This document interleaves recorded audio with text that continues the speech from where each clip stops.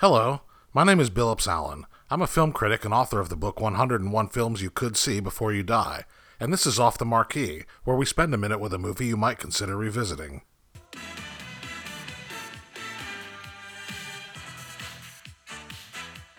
Motown impresario Berry Gordy utilized his Motown resources to produce the unusual kung fu musical hybrid film The Last Dragon.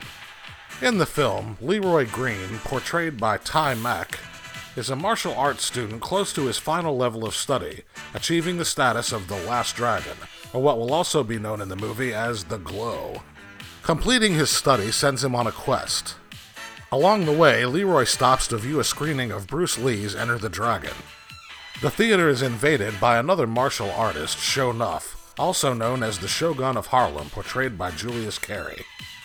In this scene, Show Nuff shows he has no fear of bravado or big entrances. Am I the meanest? Sure enough. Am I the prettiest? Sure enough. Am I the baddest mofo low down around this town? Sure enough. Well, who am I? Sure enough. Who am I? Sure enough. I can't hear you. Sure enough. The Shogun of Harlem.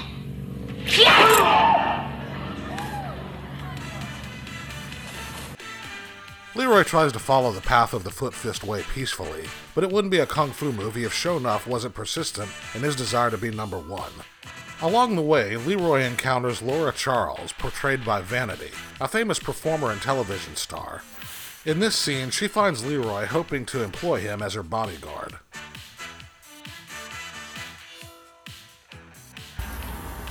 Do you know, the strangest things keep happening to me.